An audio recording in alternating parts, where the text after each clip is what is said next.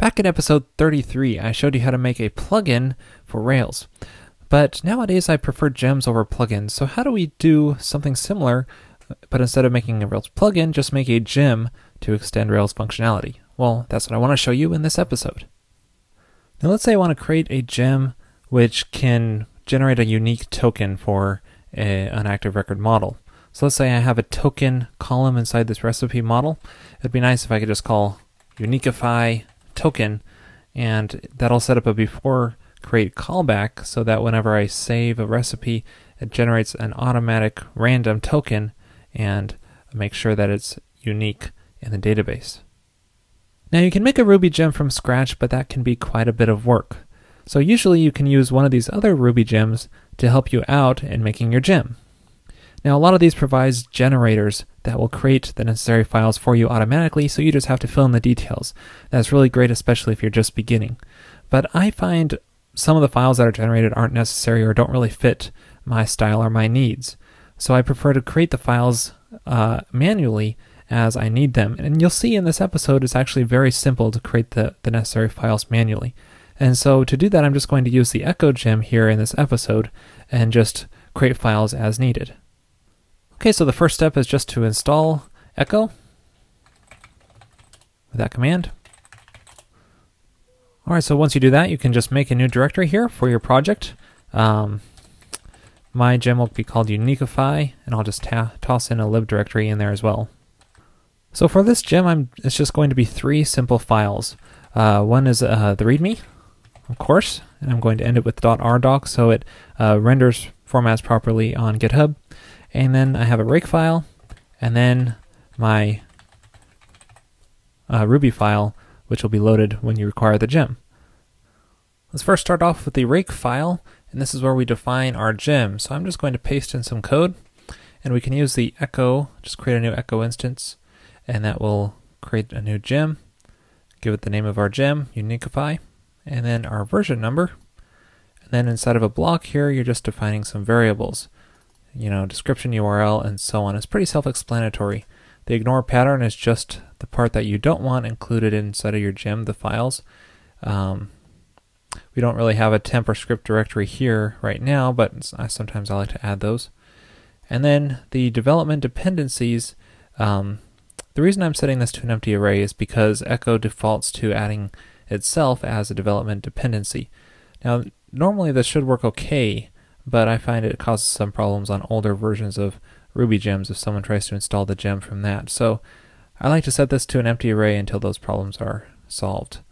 And then we're just looking to see if there's a tasks directory and any rake files inside of there, and we're going to load them inside this rake file. So I don't have to go back and add any tasks directly to this file. I can make my own tasks directory here if I need to.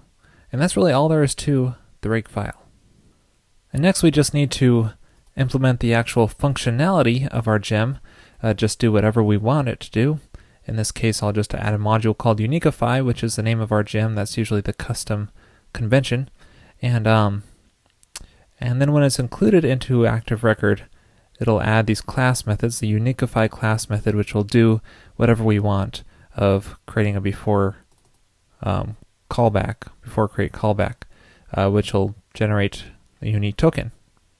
And then we just include Uniquify directly into Active Record base when it's loaded. Now I'm not showing here how to test this functionality because that varies greatly depending on whatever testing framework you're using. Really test it just like you would any other Ruby project. That's really what a gem is. It's just a lib directory with some Ruby files in there, and you would just add a test directory or spec directory to your gem and test it that way. And last but not least, our documentation. And I'll just paste in some documentation into here, and of course this will be very specific to whatever gem you're making. But that's just really all that's needed to make a Ruby gem. Really the only gem-specific part of this Ruby project is this rake file and these, 8 lines here specific to Echo and specifying that this is a gem. Now that we've finished building our project files, how do we test out this functionality and publish our gems? Well, this is usually accomplished through rake tasks. And with Echo, the first thing you want to do is just call rake manifest. Otherwise, you won't be able to call any other rake tasks. And this just keeps track of a list of files inside of your gem. Next, you could just call rake install, and this will actually install the gem on your local machine, and just so you can test it out. Now, once you know your gem is working properly, you can publish it, whether it be to RubyForge or GitHub. There's some rake tasks for doing so, let's take a look at those. If you already have a RubyForge project set up, you can do a simple rake release, and that will build the gem and upload it to RubyForge. And then you could do rake publish docs to build the RDocs and upload those as well. Well, what if we want to publish this gem on GitHub? Well, the steps are a little bit different. So let's start by making a new project on GitHub for this gem. Just create the repository. And next we just have to turn this into a Git repository with git init, and then we can make a .git ignore file because we want to ignore a couple of directories in here. I like to ignore the package, doc directories, and the manifest file because all these are files that are generated by Echo using the rake tasks. Now we just have to add all of our files, make our initial commit, and then mention our remote repository and push it up there. There we go. Now our project is on GitHub. Now to turn this into a gem, we have to do a couple things because right now it's just a simple project. One thing is we have to check the Ruby gem box when you're editing your project on GitHub. And the other thing you have to do is build a gem spec file. Now with Echo, that's very easy. Just use a rake task called build gem spec. It doesn't show up in the rake list, but it still is a valid task you can call. And now if we take a look at our directories, you can see that we now have a uniquify.gemspec file. And then if we add this to our repository and then commit,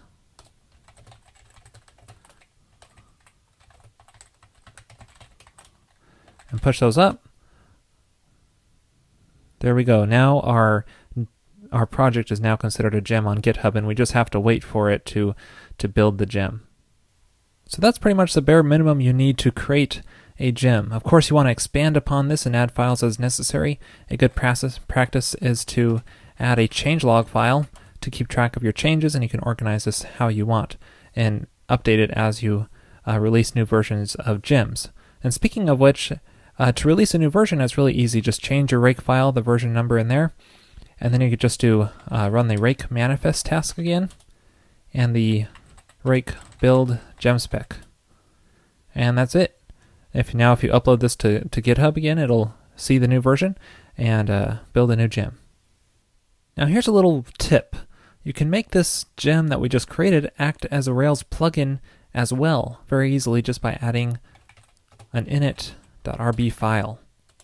And in here just say require uniquify or whatever the name of your file in your lib directory is. And this will load up that file when it gets inserted into a Rails project as a plugin. And then once that's pushed to your repository, just do script plugin install and then just the URL to your repository, and then it will be installed as a plugin. So you give them an option to choose whether they like the plugin or a gem. This episode is sponsored by Pragmatic Screencasts. There you will find high-quality screencasts on a variety of subjects, including Ruby and Rails.